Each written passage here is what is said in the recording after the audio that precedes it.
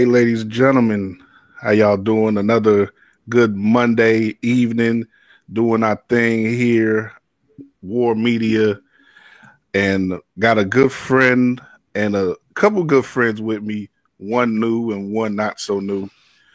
Drew is back on the scene after a week off, and we'll catch up with him in a minute. But as you can see up in the corner next to me is Mr. Alex Shapiro, a new colleague of mine with NBC Sports Chicago. You see, he's been there long enough to get the swag, so he's got the sweater on, so he can always rep corporately. I'll see how long it takes for me to get one of those, but you'll get some right now. I'm just too long. We gotta get you a backpack. We gotta get you the water bottle's nice. Don't worry, we'll get you some stuff. Well, yeah. I got to get into the damn office first, man. I haven't even been in the office. I've worked a month and a half. I ain't been in the office yet, but that's the world we live in. So, But I'm just, like I said, I'm just glad to have a job. I'm just glad to have a job that allows me to get a haircut. As Drew was able and it's a good looking haircut too. That's a good looking haircut. Yeah, shout out to my guy Sean on 55th, man. He hooked me up. And I'm just glad to survive the holiday. I'm sure you guys had a good holiday as well. Drew, I know on the text over the weekend, you said you were down in Marion, man. You made the trip all the way to Southern Illinois? Yeah, so my sister, she graduated from SIU Carbondale like 95 and never came back. So she's been down in Marion since then. And ever since she's had her son and her daughter, we've kind of made trips there when we can for Thanksgiving. So yeah, man, my son and I, me and my 6-year-old son, we took the drive down there and back, man. I know I'm getting old because those drives, man, like it hurts. It physically hurts to sit in the car for 4.5 hours straight. Ain't like doing it when you're 19, man. Nah, it's not, man. It's not. I really need to. I need to get into some more stretching. Critical. Yo, as a 30-plus-year-old, stretching critical. Critical. Change my life. I'm not even kidding. And I hope you're sitting in a car too that allows you to have some room. With you pretty tall dude, man. Yeah, so I was in a Jeep Patriot. I mean, it's not it's not a Prius, but it's not. I don't know. I wasn't stretched out probably to the maximum capacity, but it was all right, man. It's just my back and my legs get tight and knees are screaming by the end of it. I'm just dying to get out of the car and stand up. So, but to your point, Alex, yeah, stretching is, oh my God. You have to do it, man. At least a couple times a week, man, if anything.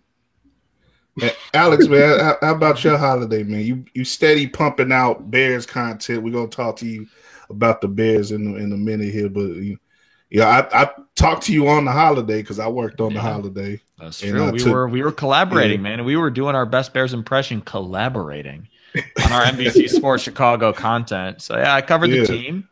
Fortunate enough to cover the team, and also was able to catch about the last hour, 45 minutes of my family's dinner. So that was really nice. Drove out to the burbs. They had a plate of food waiting for me, so that was really nice. And I guess I got to cover my Bears and eat my turkey too.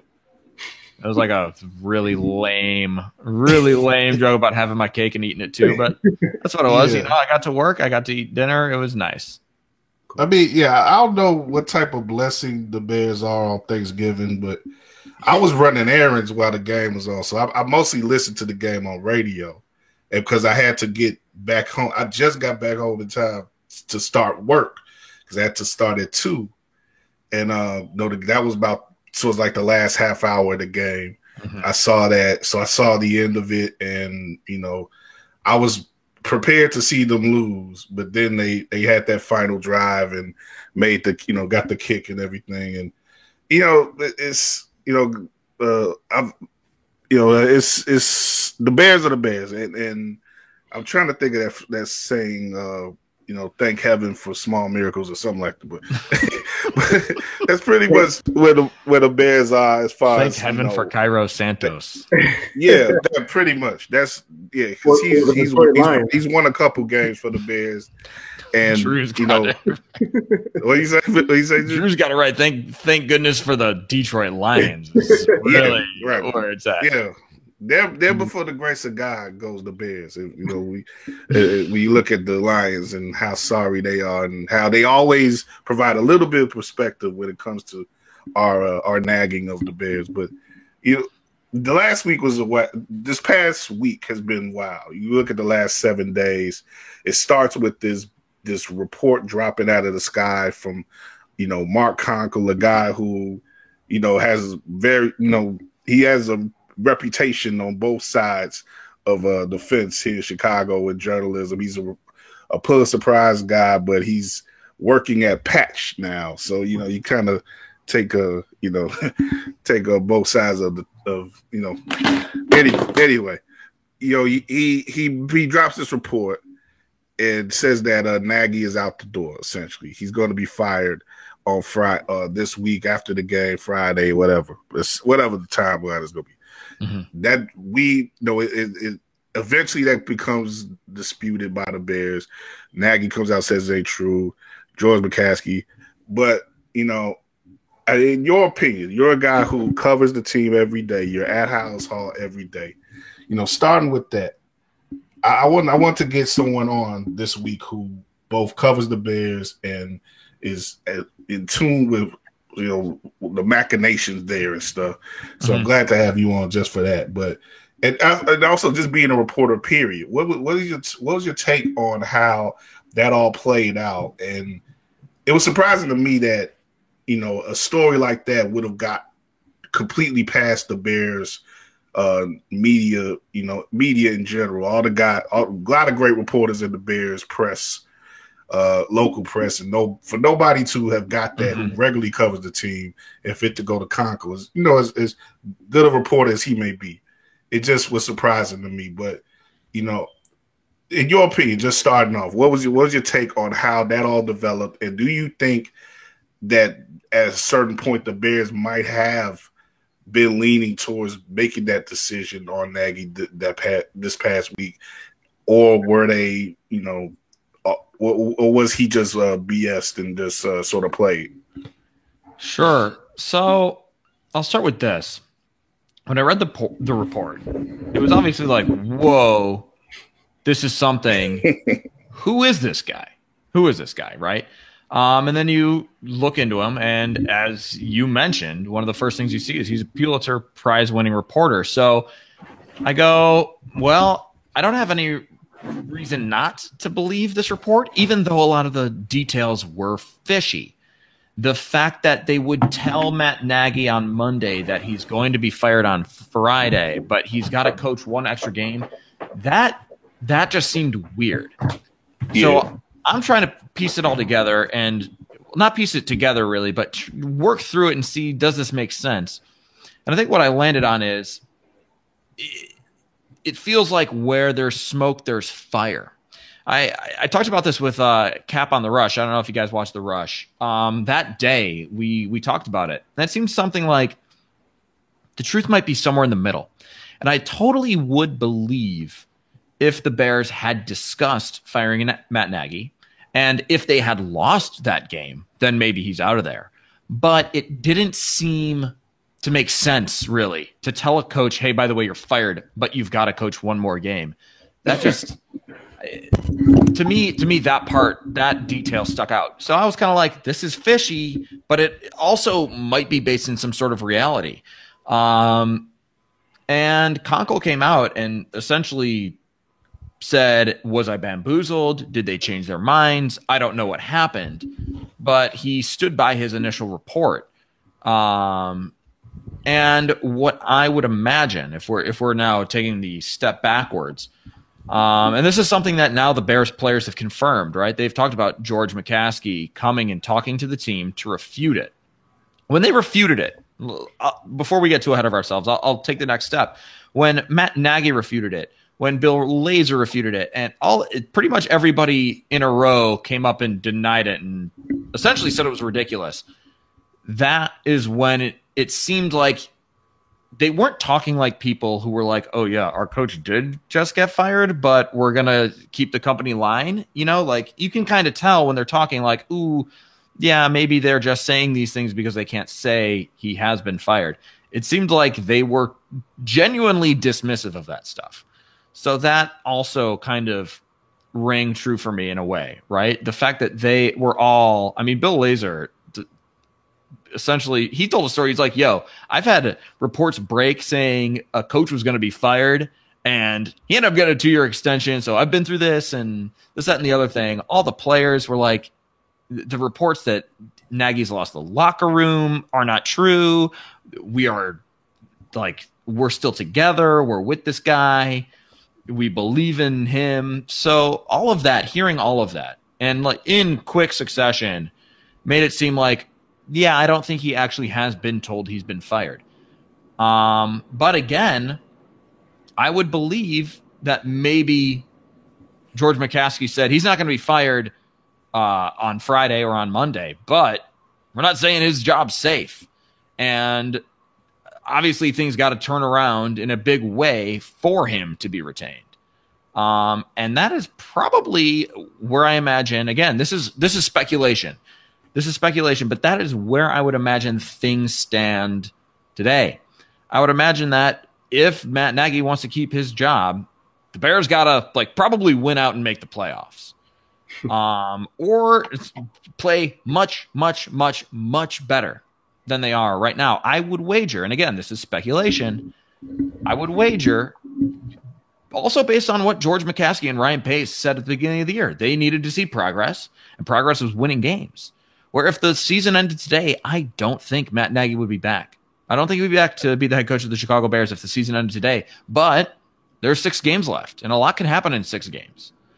And talking about today now, the Bears today, that is a different locker room. Those are different players, different morale today after one win. Because now they're like, we beat the Cardinals. All of a sudden, everything's different.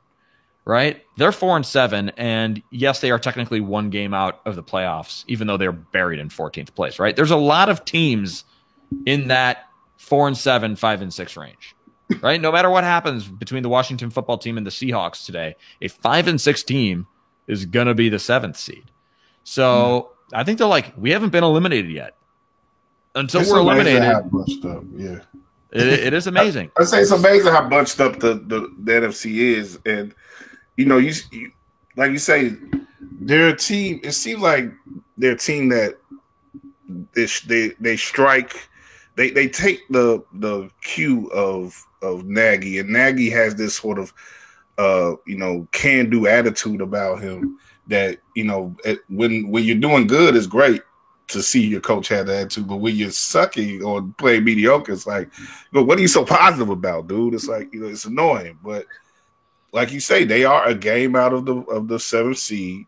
The 7th seed is doing. I was annoying some people earlier in text, including our guy Ken Davis. Like, I was like, hey, their game out. I'm sure they're thinking up there in Hallis Hall, like, oh, we got a chance.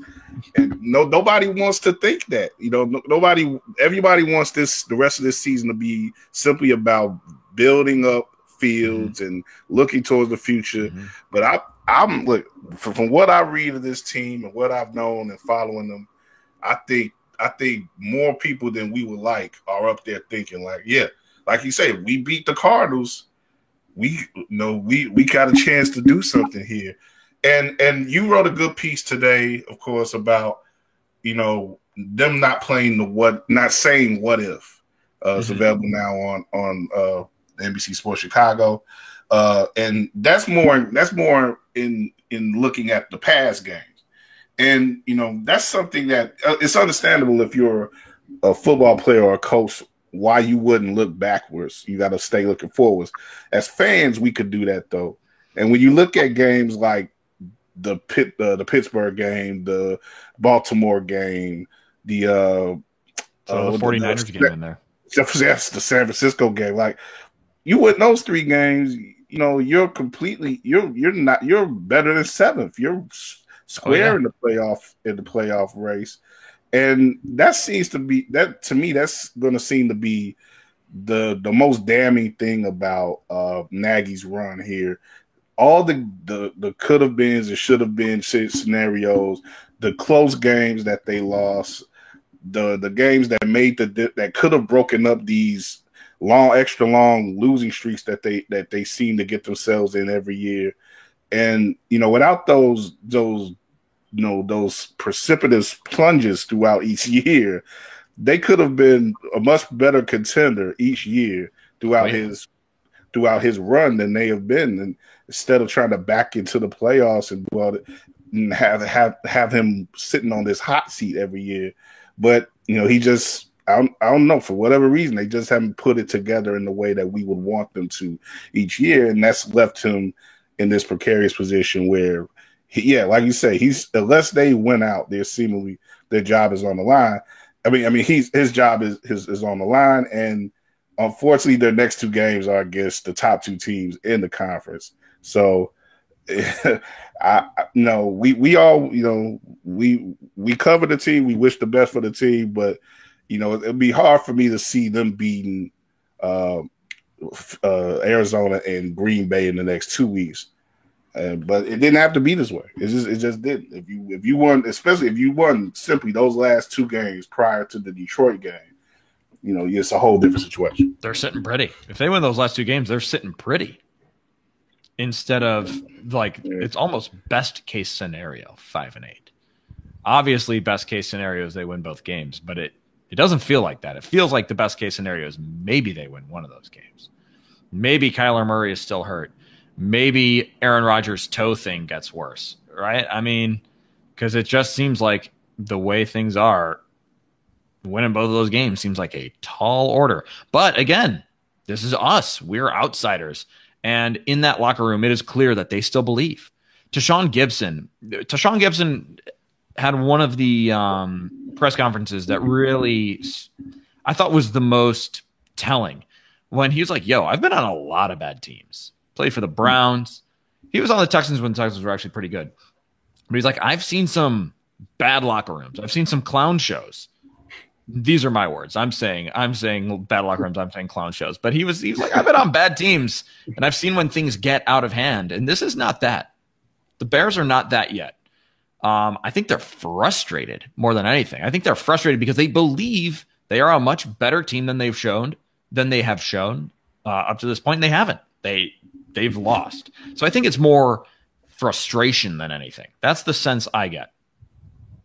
It is. I mean, that's one of the things that I do admire about Nagy is that he hasn't ever seemed to have lost the locker room.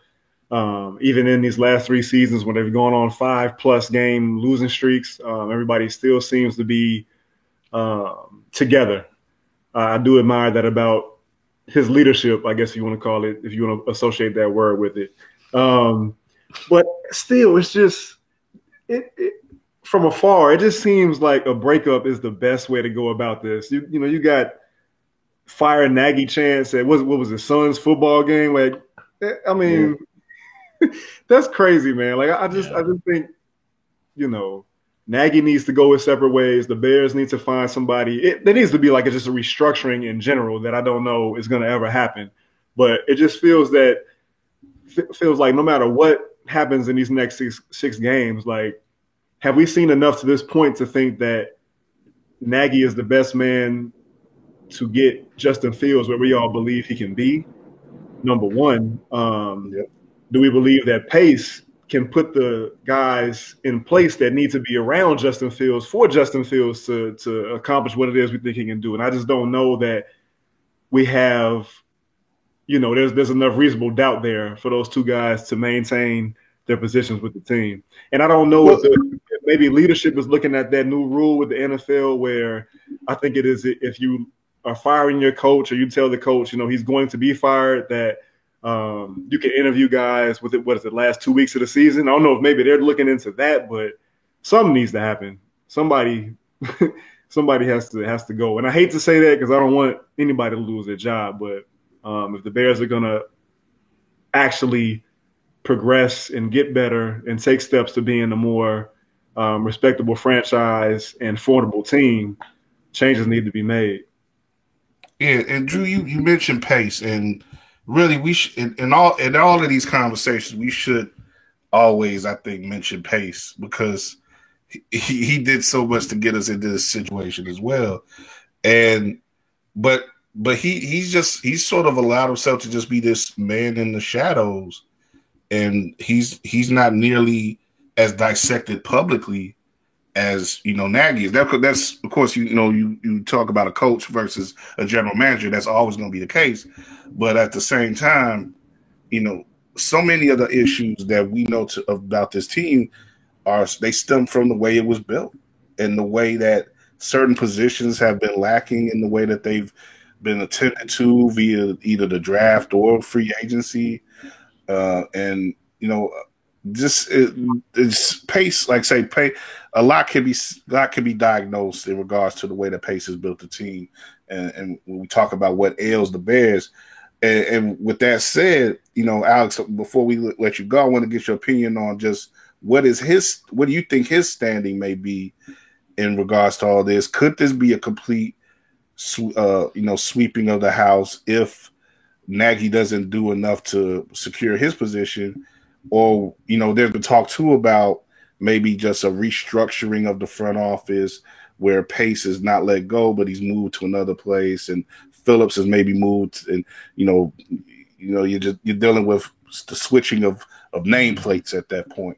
But what do you think about the position that Pace is in, and what do you think he sort of deserves after his performance? Because it's been mostly inglorious. You date back to what happened with in 2017 with his decision at quarterback there, and what has led to the repercussions there for years. And now we're what is like 2 of 7 years or whatever.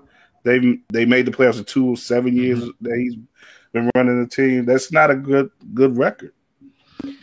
It's all fair criticism. But I like to remind folks what the Bears looked like when Ryan Pace took over. They were an embarrassment.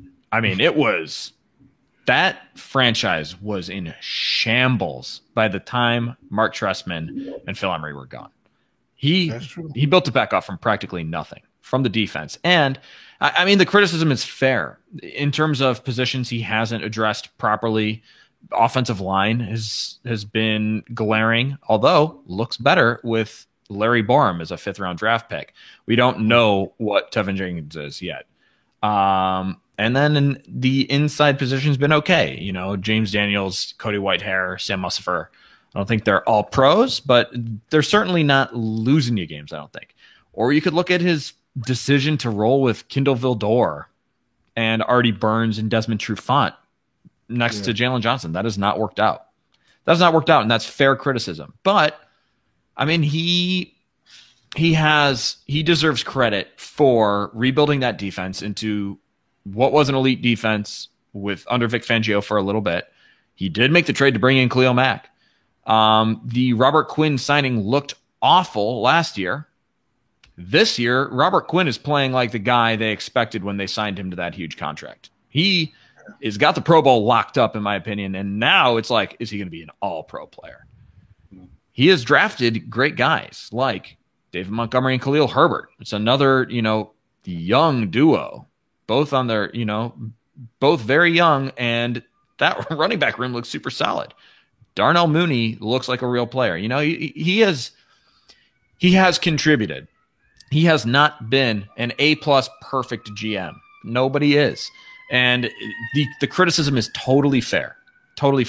But I think you do have to separate Matt Nagy and Ryan Pace. Now, again, like Ryan Pace got he hired John Fox. He hired Matt Nagy. Does he get that third coach? Same thing with the quarterbacks, right? He's getting a lot of chances. But I do believe he deserves some credit for the successes that he's had. Now, what is interesting when you say this kind of move him aside, give him a new title, it's kind of interesting. And I wonder if the Bears would consider something like that, like what the White Sox did with Kenny Williams and Rick Hahn, right? Move Kenny Williams up, bring in Rick Hahn to be the new GM.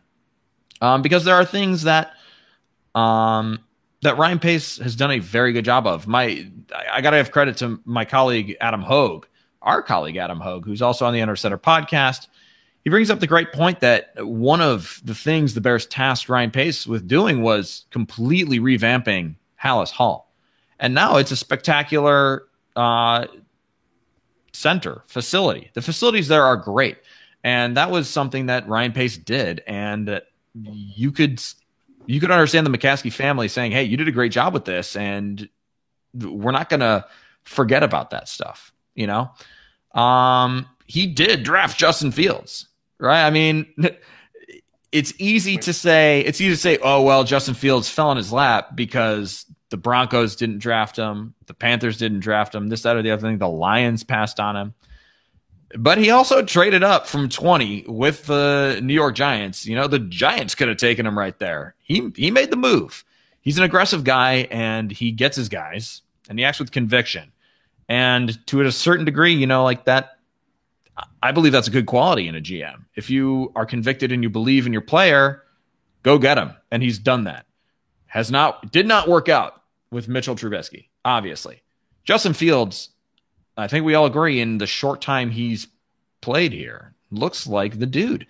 So I see both sides of it. The criticism is fair. But at the same time, he's also done some things to really turn the franchise around. And then I know it was kind of a one-off thing, right? It's tough because that 2018 year now feels like a one-off year. But I will say where the franchise is in 2021 going into 2022 is nowhere near where the franchise was when he took over.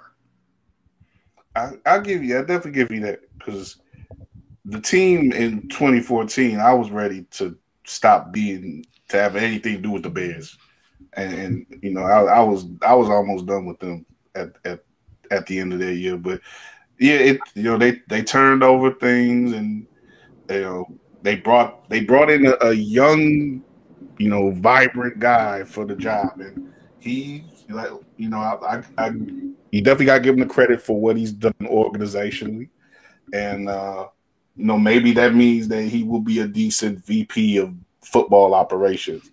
But I think they got to have someone, I think, who is a little bit more on the ball, you know, for, you know, maybe that immediate GM position, dealing with, you know, the roster, and dealing with, you know, getting guys. You know, it's great that you get guys in the 5th round and 6th round, but let's get more guys in the 1st and 2nd round, and you know, let's you know, maybe make some better decisions with the money wise and stuff like that and everything, so that we won't have to give up a guy like, you know, like Kyle Fuller, and just leave ourselves wide open as with the 2nd cornerback position. So, although Kyle Fuller, that decision to let him go doesn't look like a bad decision to let him walk. Yeah, it's the decision to roll with Desmond Trufant and Artie Burns and Kendall Vildor. That's questionable, right? I mean, everybody is skewering him for letting Kyle Fuller walk. Meanwhile, Kyle Fuller and the Broncos also did not work out, and he had his reunion with Vic Fangio. So, I mean, again, it's kind of like that's a perfect microcosm of he deserves the criticism, but also deserves a little praise at the same time. And it's complicated. It's complicated to tease that all apart when you're assessing the guy.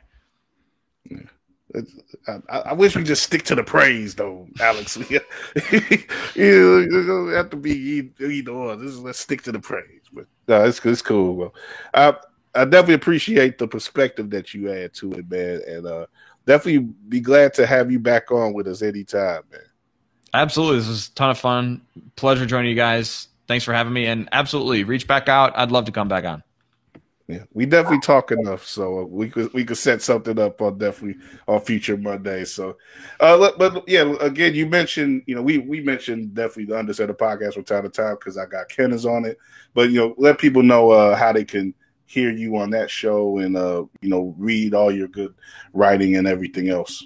Well, you can listen to the Under Center podcast wherever you listen to podcasts. We also have our show on YouTube if you'd like to look at my beautiful visage as we talk about Bears Lions. My stories are also all over NBCSportsChicago.com. Kyle does a fantastic job of editing those and getting them ready for our app, the My Teams app. If you don't have the My Teams app, you got to see Kyle's handiwork. It's top notch. My fingerprints are all on it, man. Yeah, absolutely. And then you can follow me on Twitter at Alex Shapiro NBCS, at Alex Shapiro NBCS. That's NBC Sports.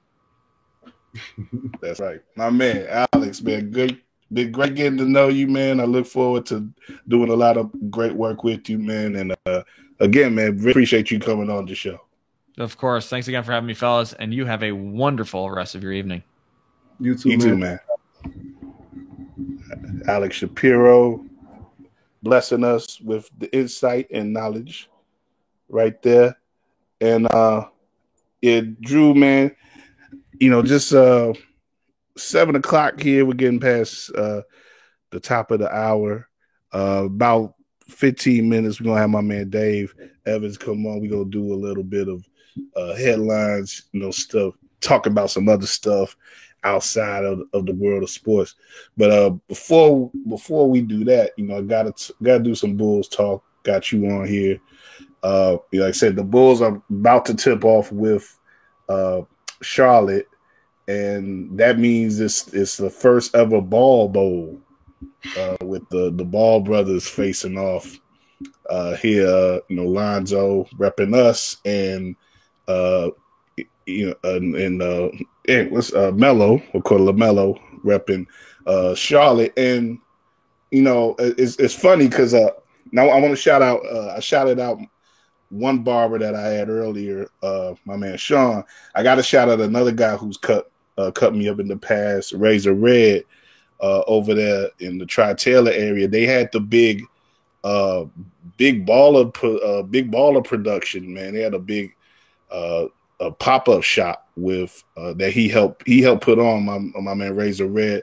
He cuts a lot of the Bulls players, gives shapes them up and stuff, and he helped set up a pop-up with none other than LeVar Ball himself. And they had yesterday. I should have went out there, man. I didn't make it out there, but it looked pretty cool. I saw some stuff on social media, so I just wanted to shout out Razor for that.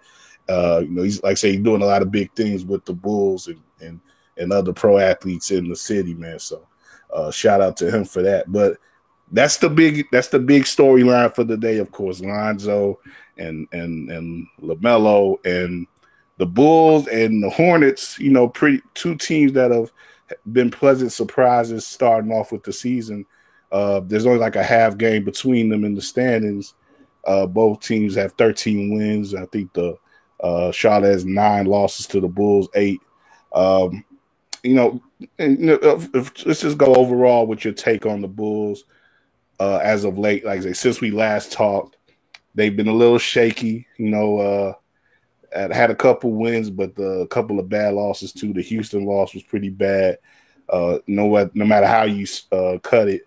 But the Miami game on Saturday, of course, very competitive, but they didn't come through in the end with that one.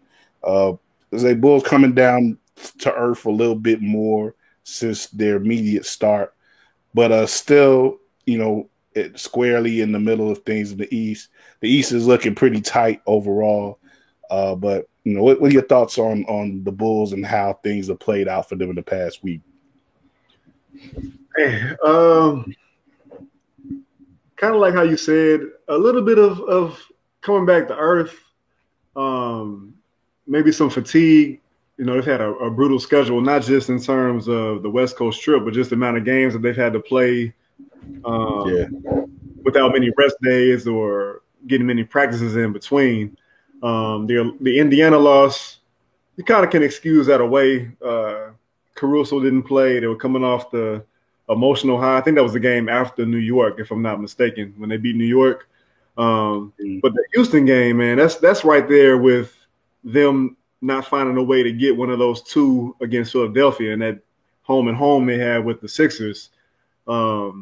Especially now that you see that they've gone and ended up losing that game to Miami. It's like one of those games you're supposed to win. You got to get those games because you don't know how those contests with those bigger teams that are, maybe looked at as being better than you are.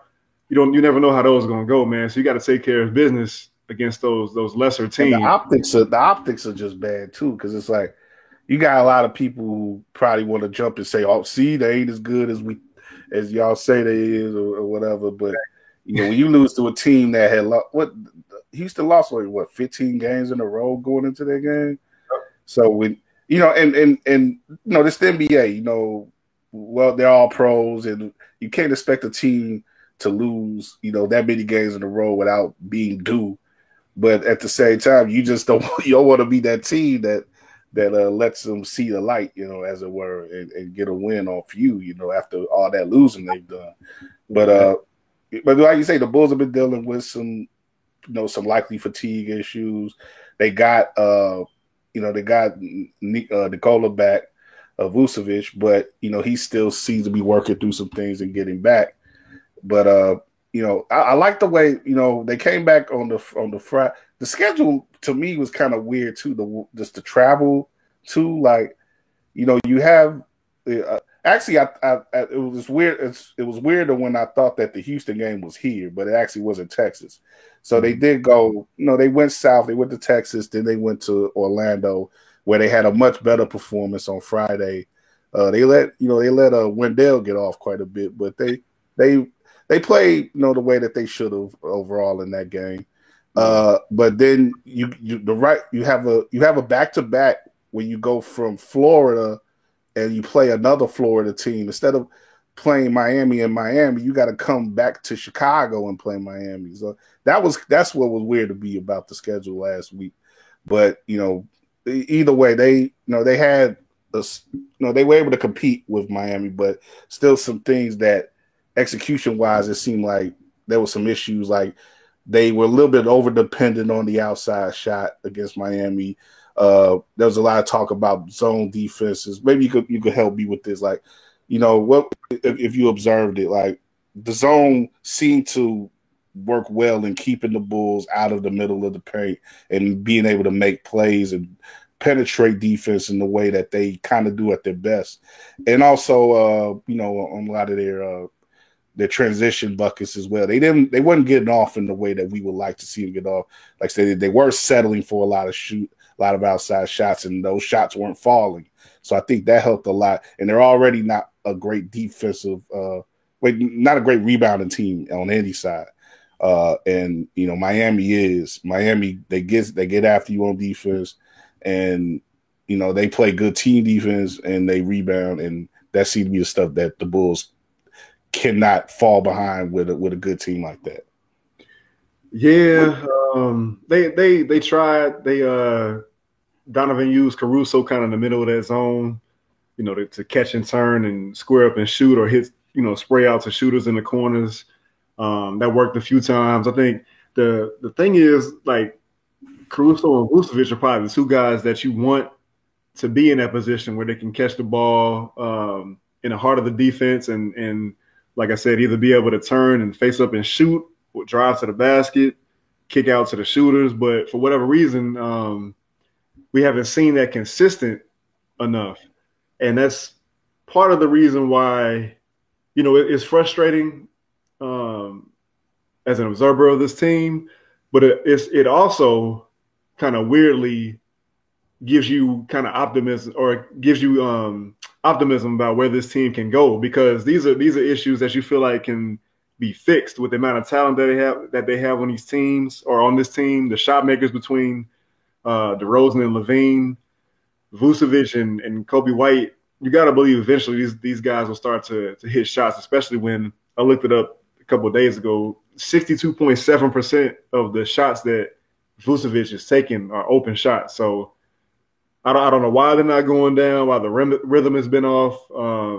You can blame COVID, but, he had been struggling even before he went out for 7 games. So Right. I don't know. If people aren't respect, like you said, if he's getting that many open shots, people aren't respecting it. So he got to make people pay. You got to start making people pay for that.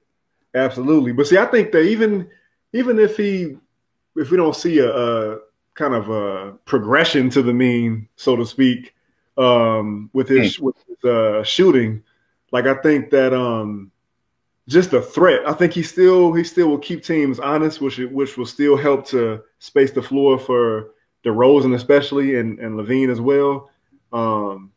Just based off reputation, even if he continues to struggle a bit, but kind of looking forward, looking ahead. Before this past week, I was kind of in the back of my mind thinking about how if this team continues to play the way that it has been, does the front office look to make a big swing, by the trade deadline a little bit beforehand to kind of take advantage of the Eastern Conference that looks fairly wide open. I mean, I still think at the end of the day, Milwaukee and Brooklyn are probably the two best teams in the league, but Brooklyn doesn't look as scary with Kyrie probably out with the new variant kind of rearing its ugly head and no end in sight to New York lifting those restrictions.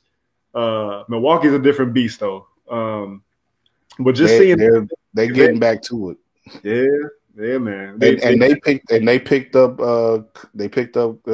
DeMarcus Cousins today, and that was a guy who I looked at as a possible option to upgrade the Bulls, but I heard Mark Spears talk about it on ESPN today, and from what he was reporting, like it would seem like only Western teams and Milwaukee were the only teams that were really looking at him at the moment. He mentioned Denver as a team that was possibly that was looking to work him out, or they might have actually already worked him out, but Milwaukee sort of swooped in there and got him.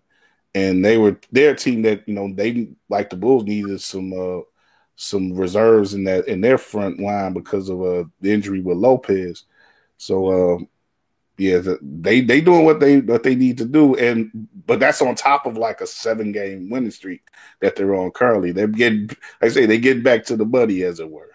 Right, yeah, and getting Middleton back. They were missing some guys earlier on in the season, so things looked a little bit off from where we all figured they'd be. But getting back to the Bulls, like they're playing well, this last stretch, this last 4 games notwithstanding. And you want to take advantage. And look, like they still on pace for a 50-win season, like right at the moment. It's gonna take some bad, extended long stretch of play for them to really fall out of playoff contention.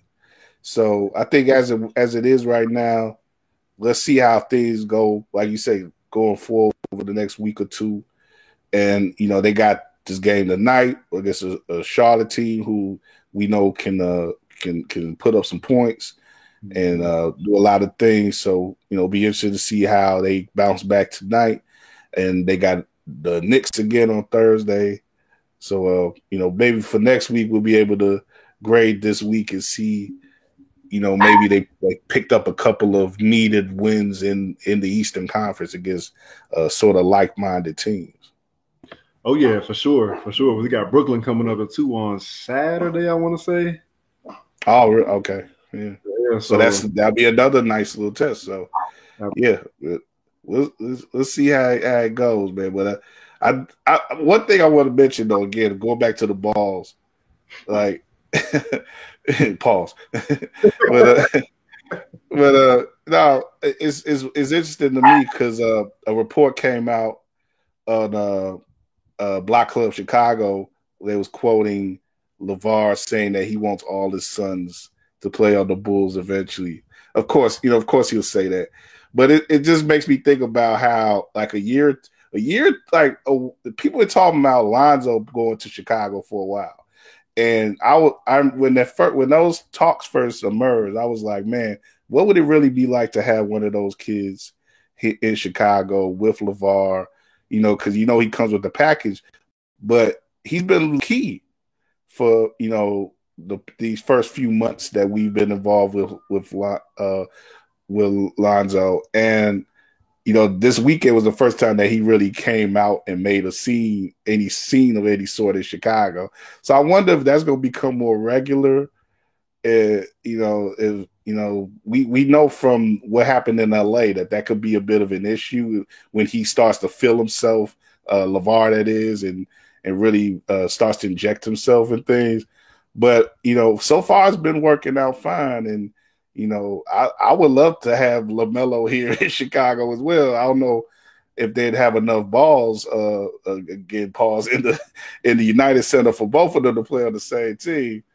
But it's just interesting. Like, it's just interesting to be observing how this whole thing has gone, and where we've gotten involved with the Ball family, and it's been relatively peaceful so far. Yeah, one thing I'll say for LaMelo and Lonzo, particularly, and even I guess LiAngelo to a certain extent, they don't. I don't want to say distraction because that's their pops. You know what I'm saying? They ride or die for each other no matter what. But for lack of a better word, they don't get distracted by LeVar's statements or his predictions and just everything that makes LeVar Ball. Which is something to say for that. They don't get caught up in it. They just play their game. They do their thing for the most part. So I think it's just a nice kind of side story to keep following as the season goes on and as those guys' careers go on as well. Yeah, if we do another pop-up, I'm gonna try to make sure I go to it because I got to see if I could get a quote or two from LeVar. Yeah. But it's gonna be interesting to see how he makes use of the spotlight here in the shot. For sure. He definitely gonna give you a quote. Yeah, he got quotes for days. Yeah, man. Yeah, no doubt. But I'm gonna let you go though, man. Unless you want to stay around for headlines, I don't know. But I know the game is on. Yeah, I got to get out of here and try to figure out what I'm eating for dinner too. So. Okay, I already figured it out myself before I come on. So I tried to figure it out before I come on. So smart. So man. if at least I'll have it ready when I get off. But I feel you though. I feel you. But we definitely want you to and I'm gonna check in, of course, with the game as well after we get off here. But we gotta I'll plug the show right quick. We'll have 2 episodes of Running with War, our basketball show with me and Drew are featured on as well. Tuesday we'll be on live, and Wednesday we'll be on live as well with a friend of Drew's who we got a credit to putting on to the show, Steve Parham, who coaches basketball at Julian High School. He's going to be on with us on Wednesday. We're going to talk up the prep scene here in Chicago and preview the Chicago Elite Classic, which is a showcase. If y'all don't know, great showcase for high school talent, not only here in the city but across the United States. Is going to have some great teams from the Mater Dei in California, a couple of the big Nevada schools going to be out there in Gonzaga out of DC. So year after year, they showcase people who you're going to see on the next levels, college and pro. And that's, so we're going to be talking about that on Wednesday. On Tuesday, it's going to be more of a conventional show, just catching up on things in the NBA and stuff. But that's going to be what we're going to be doing later this week. And that's pretty much it. I want to shout out again, we go over the other sports in Chicago too before you go through. Have you seen the new Fire coach? They got a brother. No, Fire. Yeah. This let me look right quick. Ezra Hendrickson is the new Fire coach. Okay, yeah, I did. I heard that, but I didn't even. Okay, that's what's up, man. They got a brother coaching the Fire. Talking about franchise that need to change. Hopefully, this will be one in the right direction for them because they've been having some down years. Yeah, it looks like they definitely going. Hopefully, ain't one of those things where the brother gets the job after everything is messed up, has to clean everything up. Right. But it's interesting because you got that, and you got the Red Stars going to be there. I guess they're currently looking for a coach too because they have to let go of their coach. So they yeah, it's interesting. I'm gonna try to see if I get someone on to talk soccer with us in the near future. So that's the Red Stars just barely came up short in winning a championship. Like I say, the Fire are starting pretty much in the rebuild. So we'll definitely keep up with that as that goes along as well. But yeah, like I said, I'm gonna let you go, Drew. Man, thanks for coming back on. Appreciate you, man. And we'll talk soon, man. Absolutely, man. Appreciate you. All right, man. Have a good one. All right, man. You too. Tell Dave I said what's up. Well, hey, you can tell him yourself. We get on right quick. Yeah, good. What's up, Drew? Tying into LeVar Ball, did anybody see King Richard speaking about overbearing fathers or overbearing self-promoting fathers? I haven't seen it yet. I haven't checked it out yet. Yeah, gotta watch it. Gotta watch it. Will Smith, whether you love or hate him, he did a good job as Venus and Serena's dad. Okay, I know. Our guy Josh was talking about it too. I think he tweeted out about it, how good it was. Okay, I'm gonna check it out, man. Yeah, Josh did. Yeah, he did say he liked it. Yeah. I mean, he's definitely award bait for Will. He's looking to get in that Oscar conversation this year, so I ain't mad at him. It was it's a story worth telling, Yeah, sure. Yeah, it was either him or what's his name, Mykelti Williamson, Bubba Gump. If you hear, he does favorite. He's from Shreveport, Louisiana, so he has a real distinct accent. It almost sounds like Eddie Murphy on like an SNL skit. When you hear his accent, his real talking voice. Or you talking about Bubba Gump? I'm talking about Richard Williams, like the accent. Oh, you talking about Richard? Yeah, I thought you talking about. I think talking about Michael T. No, sorry. Richard Williams. I've heard Richard Williams speak. Yeah, but it's really unique. And Will can't really approximate that as well, but I would imagine there's more to his performance than that. But he did a good job. I'll give him that. He did a good job. Okay. Yeah, I'll probably watch it sometime this week. Yeah. All right, y'all. Have a good one, man. All right, you too, all right, man. All right, fellas. All right, peace. Yep. Drew went down to Marion too for the holiday, man. He said his sister. His sister graduated in '95 down in Carbondale, and she's been there the whole time since. I couldn't imagine being down there that long, but I love it. No diss. I love SIU, but I couldn't imagine being there for 25 years. Yeah, it's well, I guess hey, depends on what lifestyle you're looking for. Pretty much. Yeah, some people find all they need in their college towns or other towns that they happen upon. You want some action, you go to St. Louis. Right, yeah. St. Louis, man. I don't know. I'm trying to transition, but what's going on with you, man? Oh yeah, it's been just getting back in town from the Bay Area, seeing some family up there. You up for the whole holiday? Up until Saturday, yeah. Wednesday through Saturday, yeah. Oh, okay. So yeah. So you saw your aunt? Yeah. I got a chance to see my aunt, got a chance to see my grandmother. So that was nice for at least one day. And got a chance to see SF, the other day. And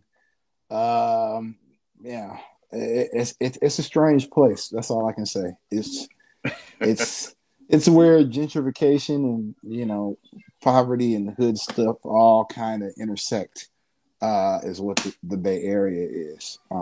So it's the Bay Area. It's nothing. It's no other word. I don't know if there's any other place that really exists like the Bay Area. Maybe like Harlem or something like that could be like compared to like maybe like Oakland. Like you could maybe just like make comparisons there, where you have like gentrification in the old neighborhood kind of meeting each other. But I don't know anywhere else.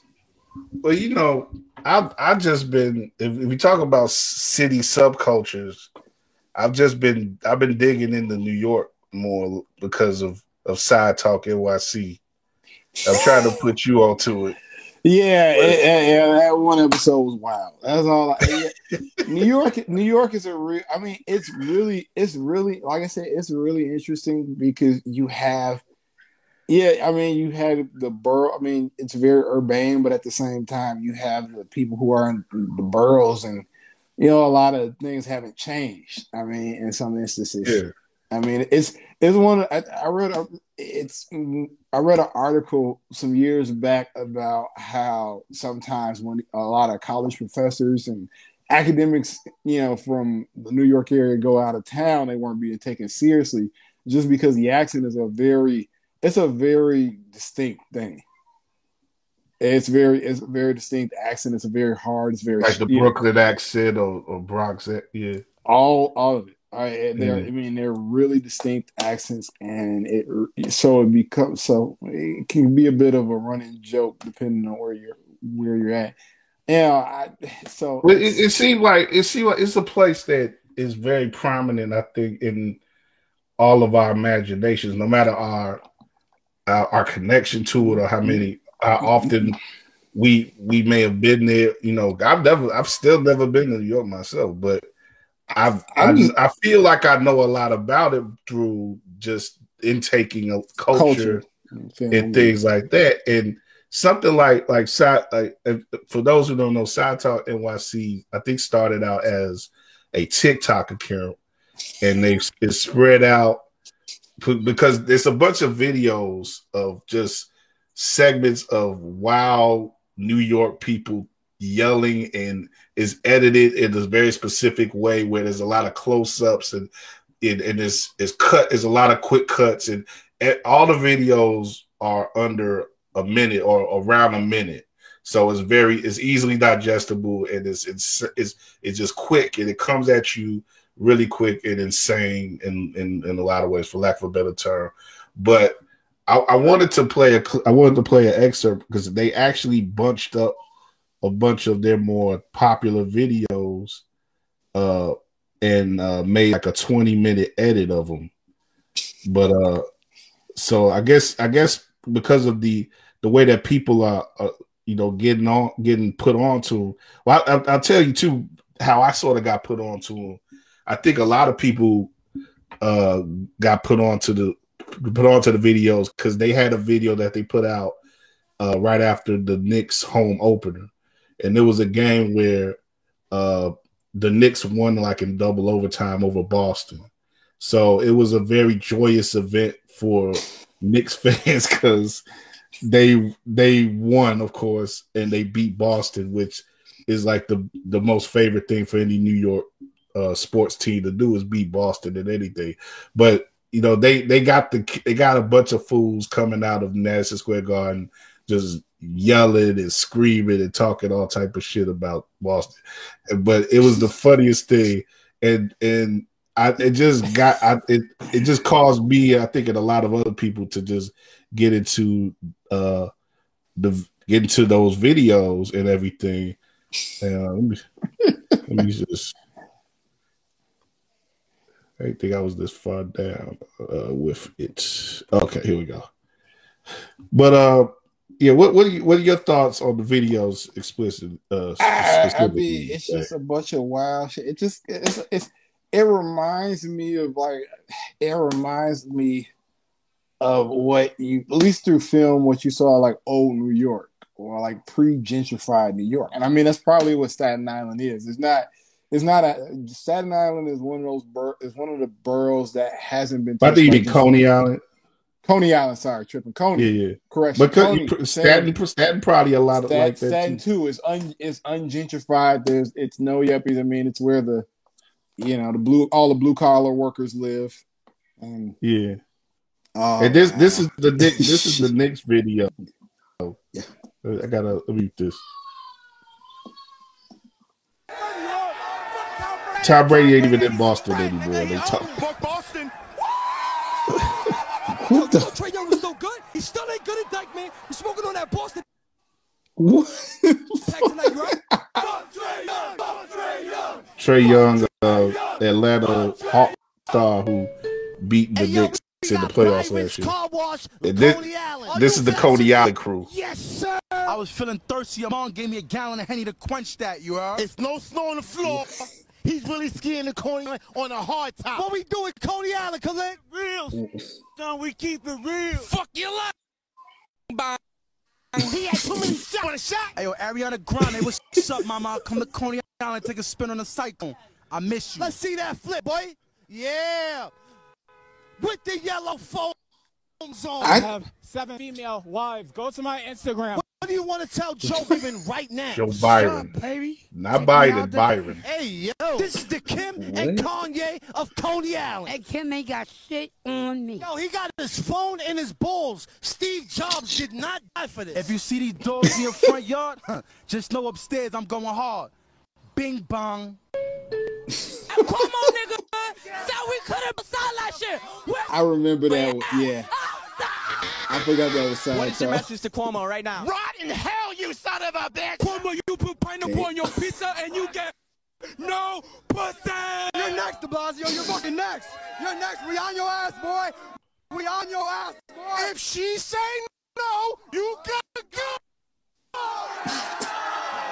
The Italians don't claim that kid Cuomo. We don't fuck with him. We don't fuck with that kid Cuomo. Get the fuck out. We got Trump in the fucking silky on your squid. Cuomo, don't you get away with this shit? When I see you, I'm gonna grab you by your fucking neck. We're replacing Cuomo with Bobby Shmurda. That was actually awesome. Bobby for governor.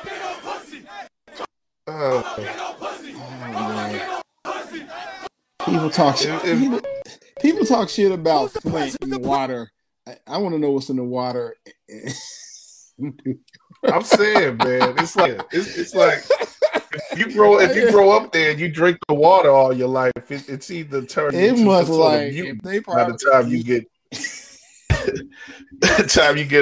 you get to full adult age. It's like it seems like everybody eat a pencil. Right, yeah.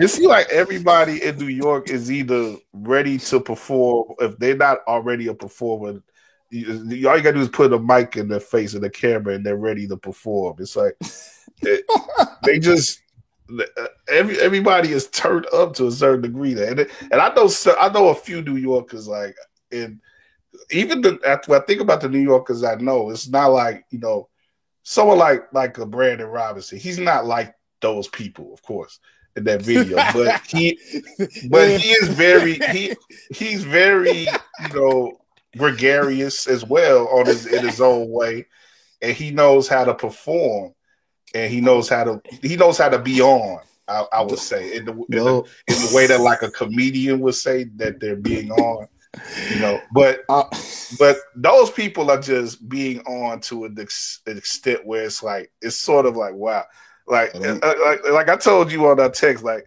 I don't like get intimidated easy, but I just. I don't. If you drop me off in Coney Island, I'll be like, man, get me the hell up out of here, man. You gonna put your hoodie on, and you gonna keep walking. Yeah.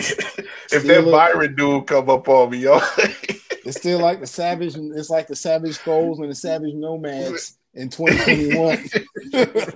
Yeah, it's like Coney Island gotta be like the boss level of New York, like the Warriors, like. If you got to fight through the whole city and get to Coney Island at the end, and then you defeated New York. Yeah, if you can survive it. Yeah, because the Bronx is gentrified now. They got parts of the Bronx that's like they're trying to gentrify. So yeah, Coney Island is probably the last bastion for wild shit. Just untapped New York. But if you want to talk about I don't know. I haven't been. I haven't been to Coney Island. The only places I've been is Harlem and Manhattan. I think I set foot in Brooklyn. To go to a pizza spot once, but the scariest place I've been probably hasn't been in New York. It's been here in LA. Like it's in like Skid Row in LA is probably the scariest place I've been. I don't know. We get kosher. There's like an impossible number of homeless in Skid Row in LA. But right? but of course this winter, so the sun's going down early, and it's like night of living base heads. I mean, they ain't all crackheads, of course. But it's just really scary if you in Skid Row and after like 5 o'clock. It's like just people walking out in the middle of the street. It's homeless encampments. A lot of the hotels. How close is it to? Yeah, I was saying how close is it to? So are you saying how close is it to me, or what are you saying? No, how close is it to? Like anything that's popping, anything that like people are going to, or anything in there. So it's kind of in an industrial. It's kind of like in an industrial, adjacent to an industrial area. Like it's a lot of hotels that are focused just for like homeless people. But I don't know if you know, but like that's a lot. But it's a lot of places like that in LA, and people don't tell you about it. Like I hate Hollywood for that very reason. Nobody shows what something really looks like. It's like ironically, I think there's a correlation between how expensive the area is and what's the percentage of homeless people live there. Like the Bay Area is expensive as fuck. And there are plenty of homeless people. The whole East Bay, South Bay, West, it's just everywhere. And so I think there's a correlation between that and also how dirty the area is, how expensive it is. Because like Chicago is it's probably the cleanest major metro city. And that's the whole thing. It's cold. Like when I was home 2 weeks ago, it's cold as fuck. But it's also clean. Like you walk around like, damn, how clean is it here? Just very so. Somebody I was reading what the hell, Block Club article about like Chicago having the most 311 calls for rats and out of nationwide. And somebody said, I've been in New York. They probably don't even call 311 for rats because they just used to dealing with them. And I was like, damn. Yeah, I saw like video of like. Because they had those garbage piles in New York and stuff. And, like, I saw someone, like, hit one of them and a sea of freaking rats came out. Like, that stuff looked insane. Like, I don't understand how Chicago got more rats than New York. People probably just call 311 more. I mean, I think that's really – I think that's a valid point. I mean, they just call 311 more. Because, I mean, ultimately – probably with COVID, what's happening? I know what's happening at home with a lot of the city workers. A lot of them either, didn't go back to work, had injuries, didn't want to get vaccinated, so they didn't want to go back to work. So, I got family that work for the city, and they're like, I'm doing as much overtime as I've ever done because we just got a manpower shortage. So I'm pretty sure that same thing's happening in New York. And they just like saying, fuck it, this is, we used to dealing with this because there's no alleys. Right. And like here we have alleys, but like, I don't know, Southern California is one of those places California is just, it's one of those places where the homeless people, like, it's kind of like teachers. Like you say, like, yeah, they important, on TV because that's what get votes. But, in private circles, you'd be like, fuck them niggas. I think that unfortunately, I think that's what happens here. Just because, I mean, it's insane. I mean, a lot of people argue, well, Southern California California in general has more homeless people because weather's better. I'm like, yeah, that's part of the argument, but you got a lot of people that just can't afford the cost of living. You got a lot of working poor here. It's kind of like dystopian future, for lack of a better term. Mm-hmm. So, and where, like you say, working poor, what people who can't afford to go anywhere else, even though it's too expensive to live there, they can't go anywhere else. It's like, well, they ain't gonna go. Well, I mean, it's the issue at hand is, you can move back. I mean, you can move back east and freeze to death during the winter. You know, where the resources may be better, because I don't know. It seems one thing Chicago seems to have better handle of is, you know, maybe just resources. I think, you know, for homeless people, or for whatever reason, we don't seem to have it. Or maybe it's just a housing inventory, like shortage. Like you can't, like it's, you know, my day job is, you know, calling apartment building owners, and most of them, you know, they're full. They got wait lists, so they don't really they don't have to worry about taking housing subsidy programs. They don't have to worry. They don't take Section 8. A lot of them don't want to take Section 8. Even though the program is real good. I mean, you know, here it's probably better here than it is in Chicago. Just because they have such a high demand for housing, so they don't need to. So I'm sure that if, you know, people who can afford to pay rent can't, you know, are having to wait for places or go further out for places, and the people who can't, the most, you know, they really SOL. But I know that's what you know. But yeah, it's rough, man. You really wish that more of an effort was done to because it seemed like, you know, with like I said, with the housing inventory, that is a lot of places are available in a general sense. Like, you know, maybe a lot of places you still have to fix up, or you got to make accommodable in a way, but not here. But not yeah. In Chicago, sure, but not here. In Chicago, I think in most places, probably, actually, you can speak to LA, but I think in Chicago it's that way, and a lot of places that way. But, you know, the effort is, but regardless of that, the effort isn't there to really take care of people. It's like, you know, it's just not a priority for most governments at any level. It's like, you just got to fend for yourself, and you know, most people who are in those positions are looked down upon. You know, it's rough, man. You know, I just wish that, like I said, we thought more of, you know, providing more for more people, but that's too much like communism, according to most Americans.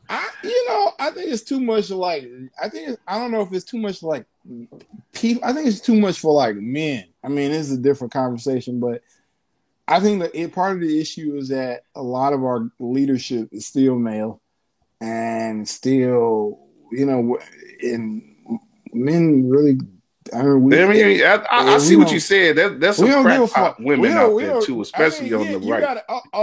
No, let me correct. But like the company, like the biggest, one of the biggest like charitable housing groups here is called Skid Row Trust. Is run by a woman. Like a lot of the affordable housing organizations, you know, not for profit ones are run by women, and you see that trend where it's like they care. I mean, like, you know, they care like men. They like, you know, they all about social Darwinism. And like, you know, I remember seeing too, like on 60 Minutes, there was a feature about like a program that was working well in the Nashville area, and they had a woman on there who was sort of heading that up. Like they was providing, you know, like say basically just providing places for homeless people and providing them with real resources to get on their feet, not just, you know, handouts. It was, you know, allowing them to get jobs and have, but a lot of it starts with simply having a place to stay.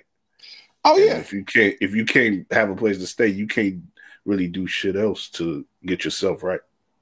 This is true. It's hard to be stable without a home base. I mean, that is the true words were never spoken. So yeah. You know, but it's fortunate state of things.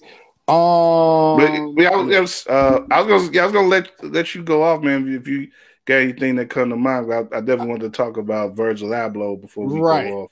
Yeah, no. I don't know if anything else. First I want to mention this whole thing because, again, I'm still thinking about side talk. I'm thinking about the Joe Byron guy, but I want to bring up this thing about Joe Biden. Yeah, let's go, Brandon. This let's go, Brandon thing, and this is wild. This actually makes me feel good because I'm not getting the sort. I'm not in the circle, or I don't have people in my circle, nor am I getting the type of content online that would allow me to be up on this stuff. I just found out about this today, and I found out about it indirectly because I watch wrestling, which is its own failing of mine. But this phrase "Let's go Brandon" actually was mentioned on a wrestling show this past Friday, and I read a post about the announcer on the shows has said, like, because there was a chant in the audience during the show, and the announcer on the show was like, "Are they saying let's go Brandon?" And then I saw that it's Pat McAfee, for anyone who watches who knows what I'm talking about. But apparently he said that on the show, and people were up, and I read something that said that people up in arms about that, and I'm like, why are people up in arms by him mentioning "Let's go Brandon"? But then I did a Google search, of course, which is what Google's for, and I find this piece on the origins of this phrase, and apparently it stems from another good old sporting event called NASCAR, where this NASCAR driver named Brandon, let me look this up. Brandon something. I got to open the story, but it started on October 2nd, NASCAR race at the Talladega Super Speedway in Alabama. Brandon Brown, this is the AP I'm quoting. Brandon Brown, a 28-year-old driver, had won his first Xfinity Series and was being interviewed by NBC Sports reporter. The crowd behind him was chanting something at first difficult to make out. The reporter suggested that they were chanting "Let's go Brandon" to cheer the driver, but it became increasingly clear that they were saying "fuck Joe Biden." So this is to be expected, a NASCAR audience, Talladega Speedway, that's in Alabama. Not a lot of pro Joe Biden people there, and they let themselves be known. And because of this innocuous thing that the broadcaster did, trying to clean up the behavior that he couldn't control, it's become this rallying thing for conservatives, and they made it. They put it on all types of posters and sheets and stuff, and a lot of these goofy Republican politicians Ted Cruz and and the likes of Mitch McConnell has retweeted a photo with the phrase, and they've gravitated it towards it because it's a way for them to say F Joe Biden without actually saying it. And this, it's kind of funny to me because we went from the Obama administration, and I maintained at the time definitely that Obama was the most disrespected president while in office that there's ever been. But Trump may have surpassed that, but he actually deserved the disrespect that he got, I would say. Some people ridicule. Well, I mean, I think it was more ridicule. Yeah, it seemed like. But he was definitely ridiculed. But I'm saying, like, we did, people did out and out, just like say, gave him disrespect, but he mostly deserved it. Right. And whereas Obama didn't really deserve any of the treatment that he got from people who opposed him, and that's sort of the differing edges of the sword, as it were. But the good thing about this AP post that I'm citing, reading from, is that it gives you some history of ways that presidents have been disrespected throughout history, and it's kind of it's kind of funny. I didn't go through all of it. Yeah, look at it. It's if you could say you could look at it online. It says the title is the headline is "How Let's Go Brandon Became Code for Insulting Joe Biden." It's on AP. But this probably the coolest part about this story is the history it gives, and it shows that how little we've come as a society, how little we've evolved as a society in regards to the way we relate to politicians. Because like it cites Grover Cleveland in the 1880s faced chants of "Ma, where's my pa?" because of rumors that he had fathered an illegitimate child. So he'd go out in public and people would basically tease him for being a deadbeat daddy that they thought being a deadbeat daddy. And, Thomas Jefferson and Andrew Jackson were the subject of poems that lead into racist tropes and allegations of bigamy. So I'm sure Jefferson got a lot of stuff about how he was carrying on with Sally Hemings. So if it was today, it'd be a lot more. I wonder how the stuff would have been handled if the media was a bit different, more advanced. But they had to deal with poems back then, libelous poems. Yeah. And but it's there's always been these sorts of things that have happened, and the story also, really the turning point I think was Trump and the way that he sort of debased public, the way that we talked about presidents, the way that presidents talk to us in public, because no president before him really talked to the public or the media the way that he did. He cursed freely at times in a way that no president has. And some people may be like, well, it's just words and stuff, but I think it makes a difference in the way that if you're going to be the leader of our country and our society, act presidential. Act presidential, act like that leader, and not act to the lowest common denominator. And it seems like we've reached a place that we can't necessarily go back from. But Biden in the way has stabilized things because of his lack of controversy and his overall, sort of white breadness. So, he doesn't bring with him, if he was the Democratic version of Trump, then maybe he'd be getting straight up F Joe Biden chance.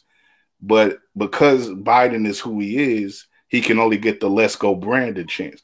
Part of that too is because the Republicans are corny, and but they can't overshoot the disrespect in the way, because if they were out there, I think if they were out there being like F Joe Biden, it wouldn't make any sense because Biden isn't giving them that same energy back. Well, I think the issue at hand is that people, and I use that term lightly, always try to find clever code words to do, welfare queen. I mean, and not saying it's the same as welfare queen. I just think it's this code, they always try the history of.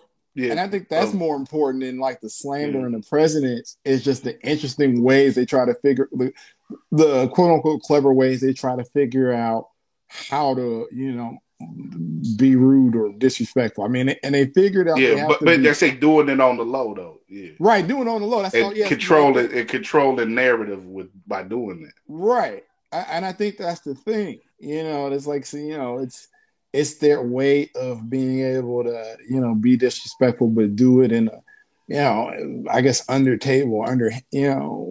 so covert way.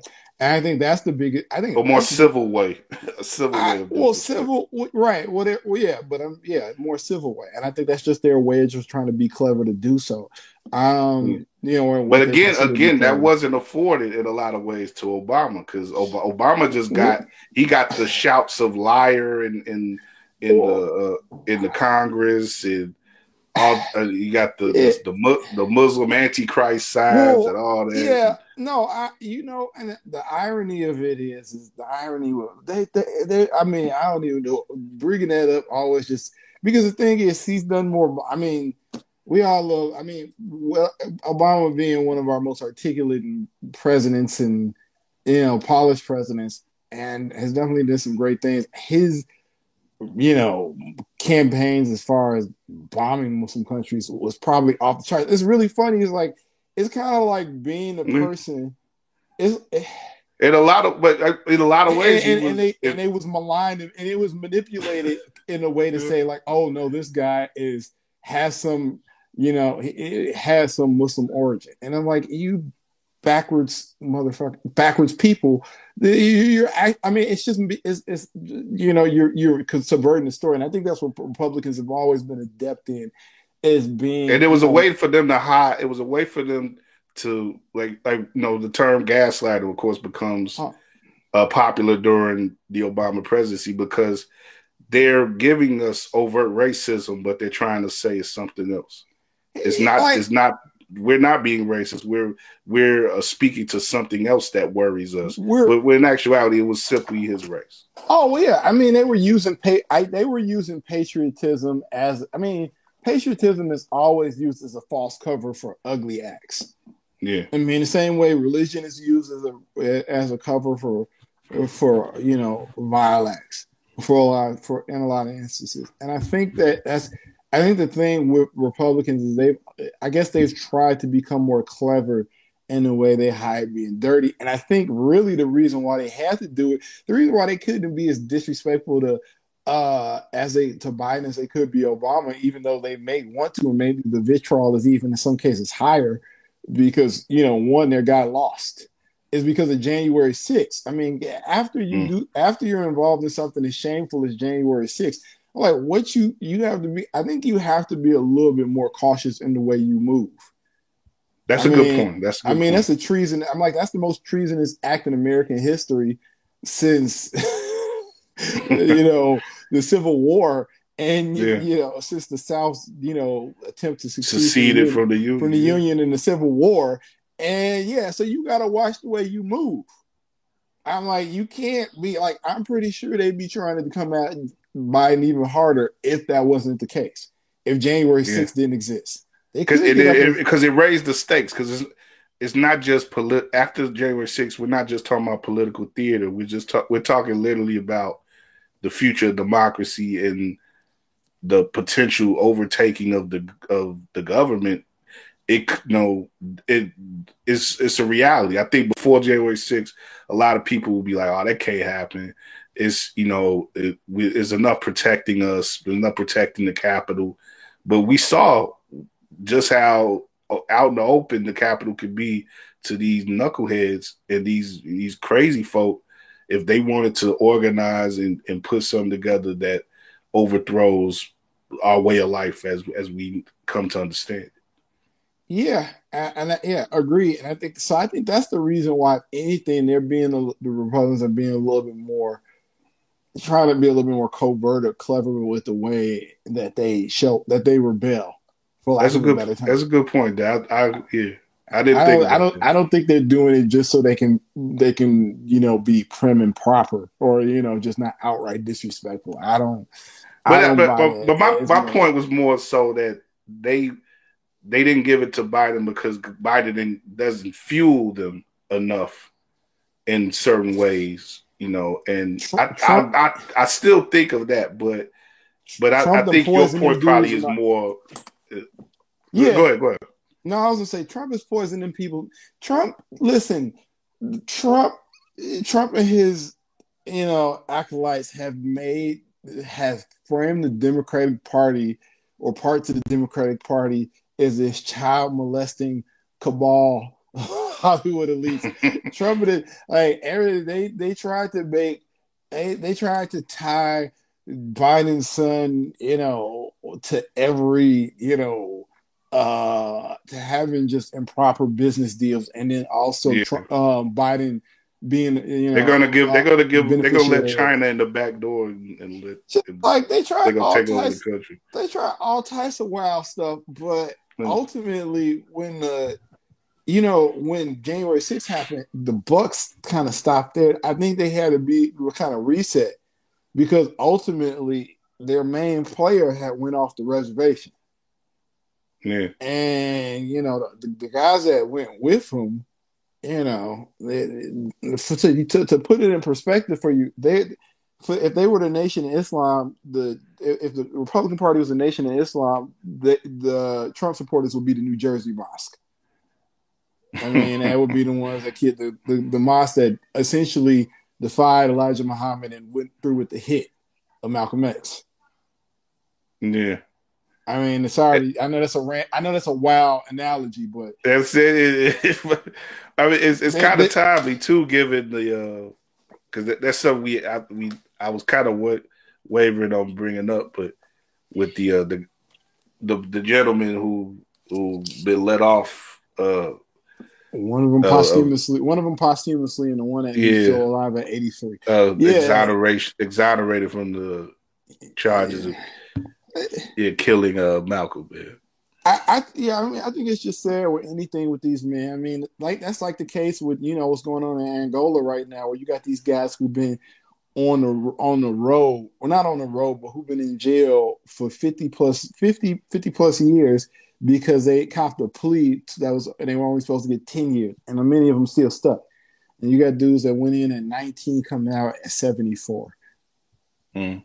And there's a guy too in Missouri who just got let out after being wrongly in prison for 40 years on a murder charge. 43 years. Yeah, and I mean, you listen and you look at these things, and I'm like, this should tell you that our system is deeply flawed, and a lot of times, like the greatest miscarriage of justice, and it happens. It definitely happens in like Democratic states, but it seems like the guys in Republican states, they're just always trying to double down.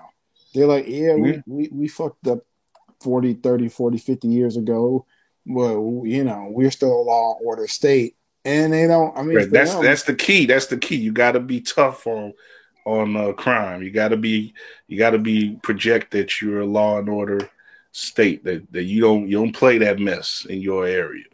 I mean, but I don't. But I think really what's more important is that what a lot of people don't look at is, as David Simon always say, you got to follow the money.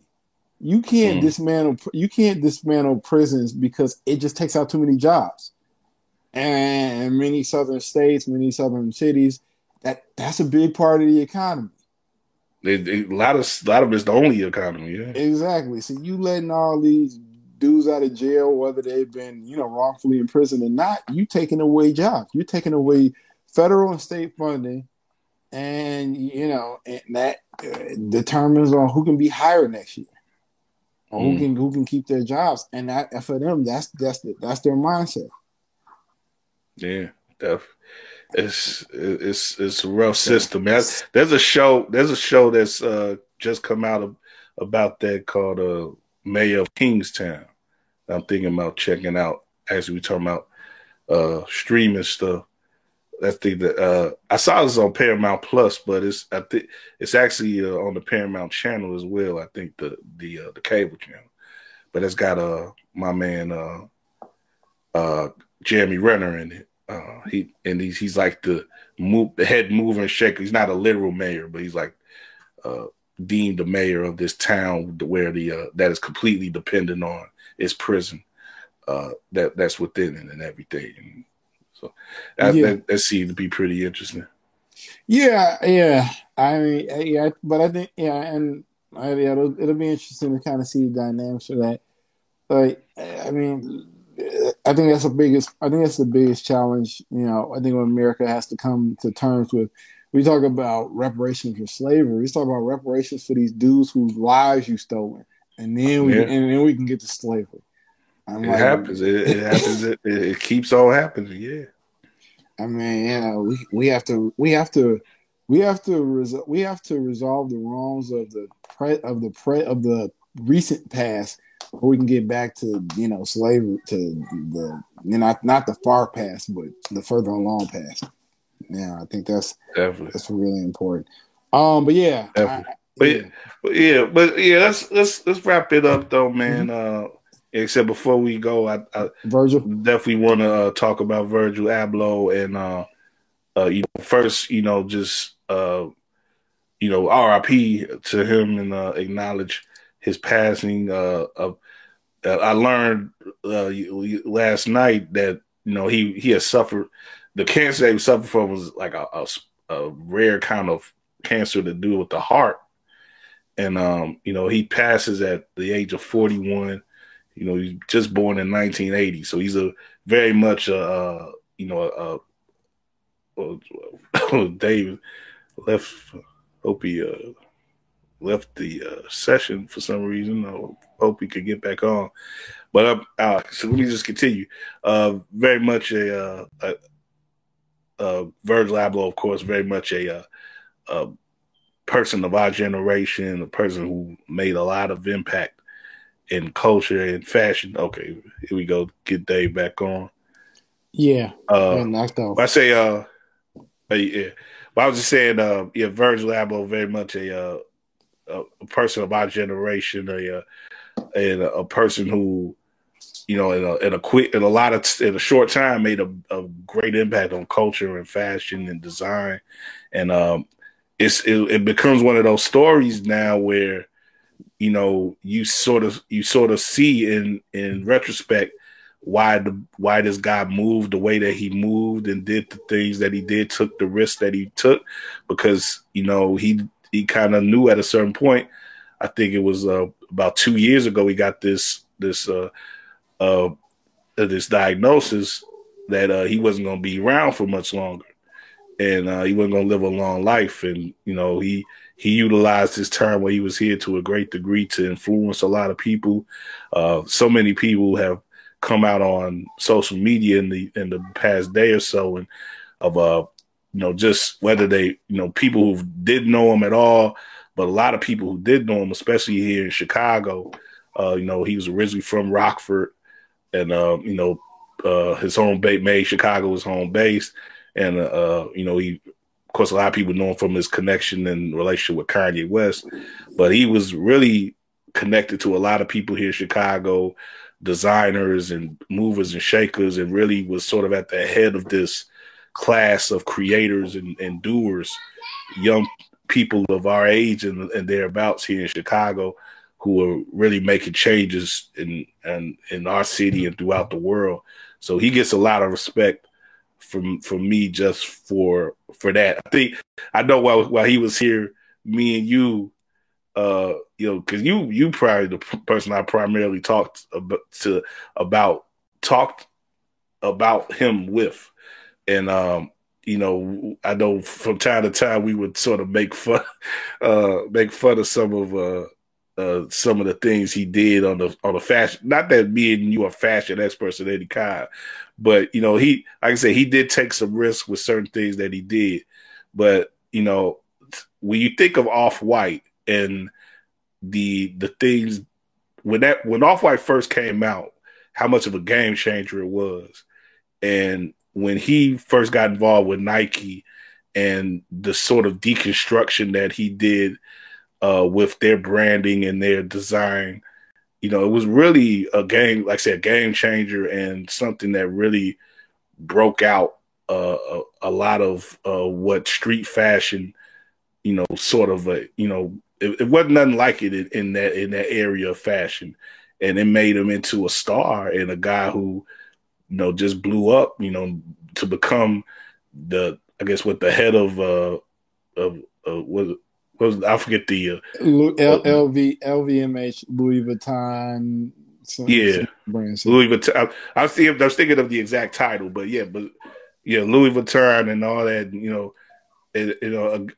Brother Larry Legend on Twitter made mention, sort of plainly, like, to go from Rockford to that, like, it's something that we're never going to see again. Yeah, I totally agree with that sentiment. I think if anything, I mean, he's second generation Ghanaian immigrant, and the irony of him being a creative designer as a Ghanaian immigrant to, for a French brand, and the French have a history of being racist towards Africans, African immigrants in general. I just think that irony has to tickle his parents. I'm sure because traditionally, the French treat the North Africans, the most Arab, Africans, they treat them like shit. So the irony, completely, they were the biggest colonizers of that area. Well, I mean, just in France in general. I mean, the ones that live in France, they treat them like shit. I mean, but I say that stems from the relationship of them colonizing the continent. Oh, most and those people came. Like I say, they go into France and seek better lives, and they, like you say, they be treated like they were treated. Yeah, and I'm just pretty sure, like, maybe he may have not understood like the irony of it, but I'm pretty sure his parents understood like the irony of it. Like, to be able to come from, to your point, like Rockford, and then to ultimately have your own brand and ultimately have creative, director for Louis Vuitton, and for them to, invest in a, significant ownership stake in it. And to your point, like his cultural significance for just for what he's brought to Nike, being able to have these deconstructed shoes and to have them essentially, multiplying value as soon as they're sold. I think that really speaks something. I'm like, from a stylistic aesthetic standpoint, it was definitely not my choice. But I do finally understand why he worked like he did, and also understand, why he worked at the pace that he did, and why he was probably a little bit more fearless in putting out designs and putting out concepts, knowing that he was working with a limited clock. Exactly. Because you don't always know that. Yeah. But right. I'll just say, like, it ties him into, because there was a image that a lot of people were posting up of him with Chadwick Boseman, and and Boseman's birthday, it's either today or yesterday. What was his 45th birthday? So that's really a parallel situation there, where Chadwick, again, he was diagnosed with his terminal illness, and he knew he didn't have much time to go as well, and he put into his last years on Earth a lot of work, and did a lot of big things, including the Black Panther and the Marvel stuff, but also stuff like the Ma Rainey's Black Bottom, and these significant works that are gonna live on for a long time, and it's amazing just to be in that position. I just can't imagine what it is, how I would feel to have to stare down death and try to make the most of knowing of any bit of short term, whatever it is, a year, 6 months, 2 years, I mean, whatever it is, like, just to know that finish line is right ahead of you. It's amazing the wherewithal that those guys showed. Well, yeah, I mean, and the willingness to think for the future and think for so many others as beyond themselves. Well, yeah, and I think more than anything, it seems like once they, to utilize, to maximize the time you have left. Yeah. I think that's Yeah, I put my man Jay Dilla in that category too. He was in a similar position when him, Keith Haring. I mean, Keith Haring, I'm pretty sure, and once they knew their time was limited, they just doubled down and put the work in. It's really, it made me have a I don't know, what is it, kind of be cognizant of what to be grateful for. Like I saw that message on IG, and sometimes we kind of get limited on what we don't have, or focused on what we don't have versus what we do have.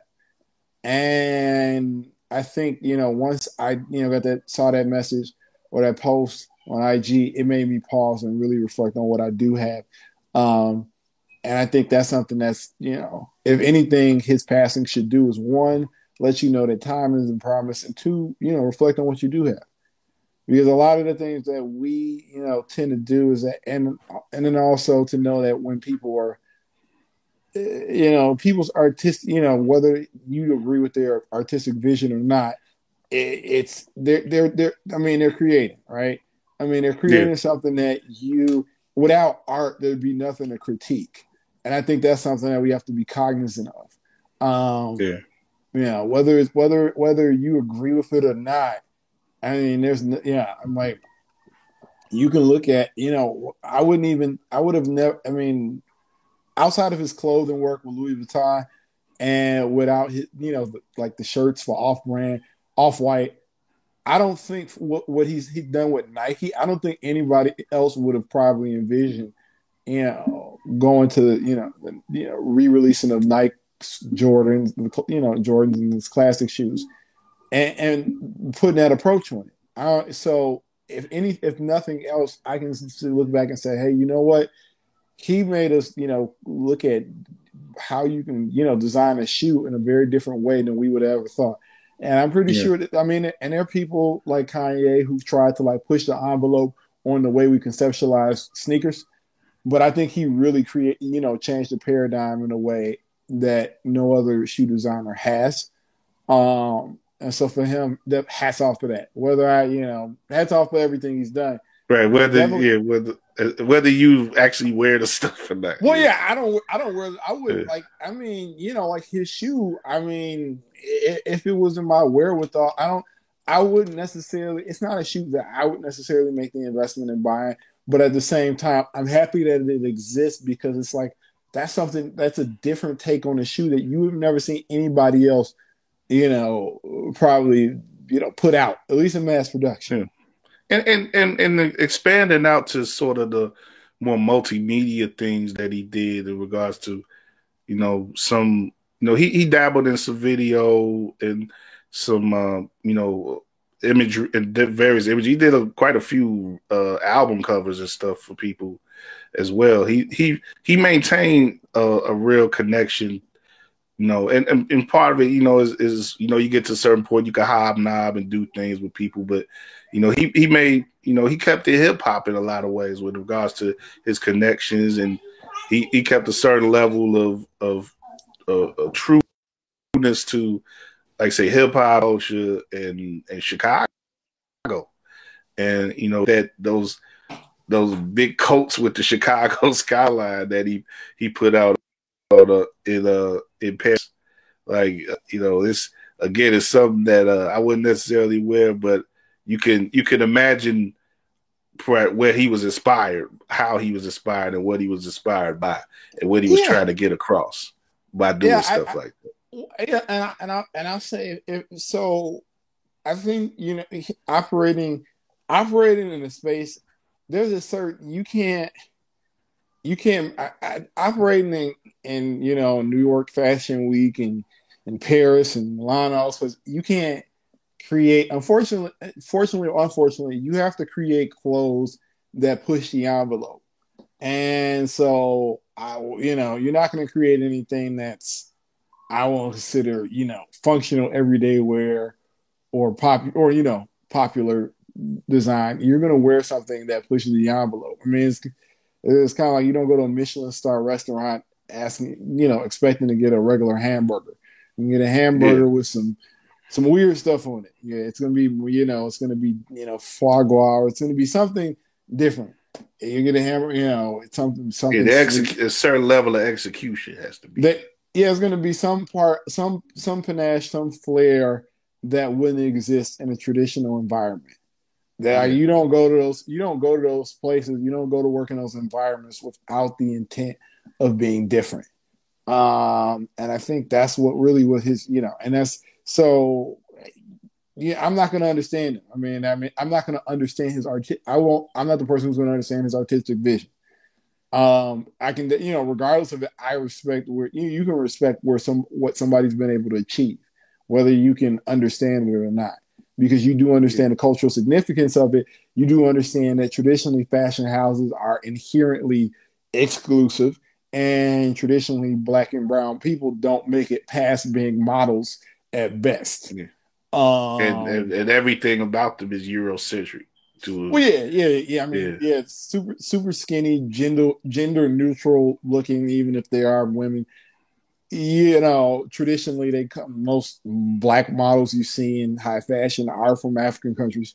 There are not a lot of, that's primarily just kind of the way it is. Europe has a fetish with Black skin.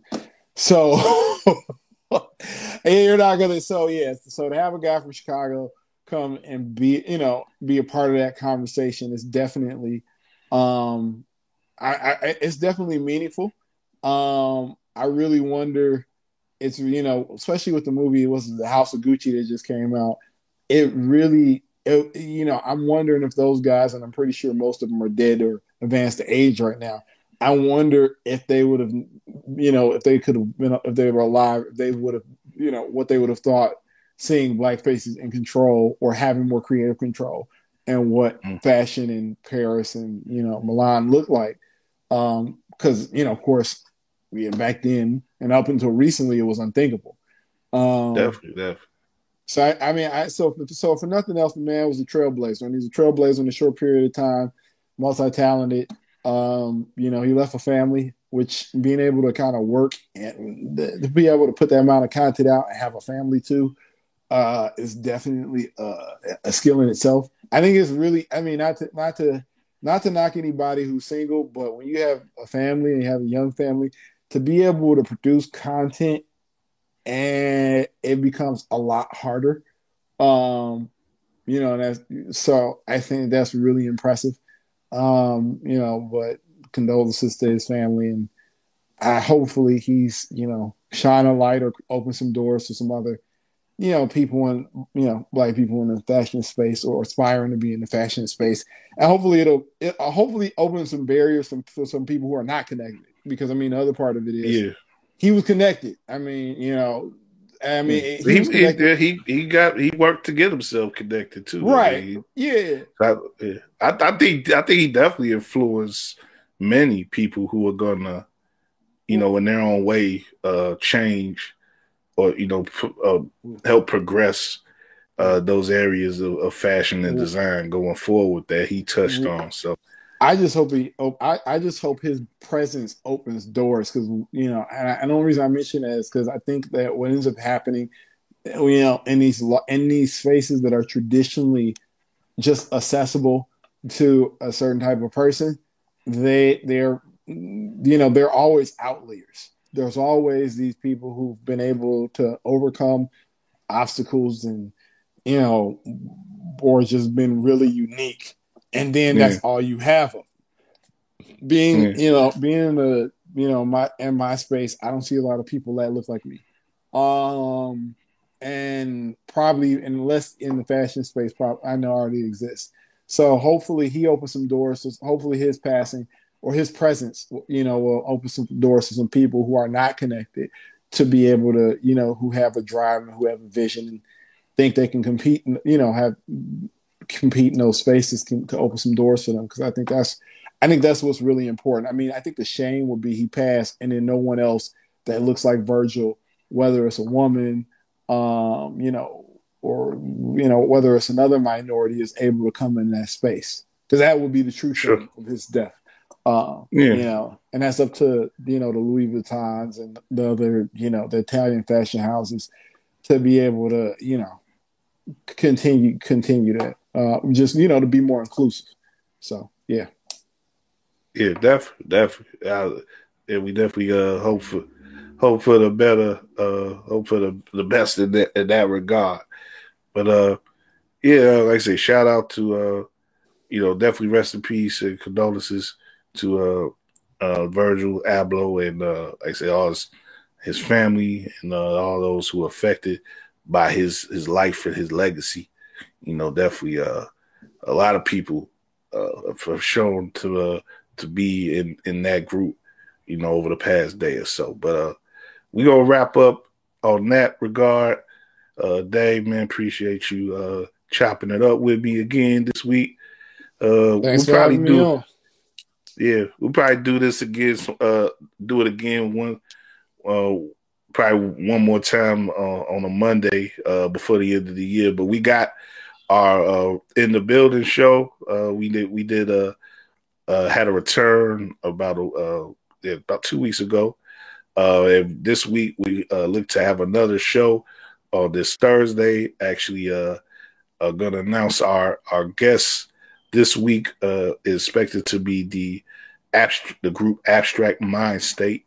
If you don't know about Chicago hip hop, they're pretty significant group in the independent scene from Chicago. and they put out an album this year. We talked about Virgil and Kanye a little earlier, and Kanye West actually produced the last album that Abstract Mind State put out earlier this year. Pretty great album actually, and made some noise sort of in the late summer.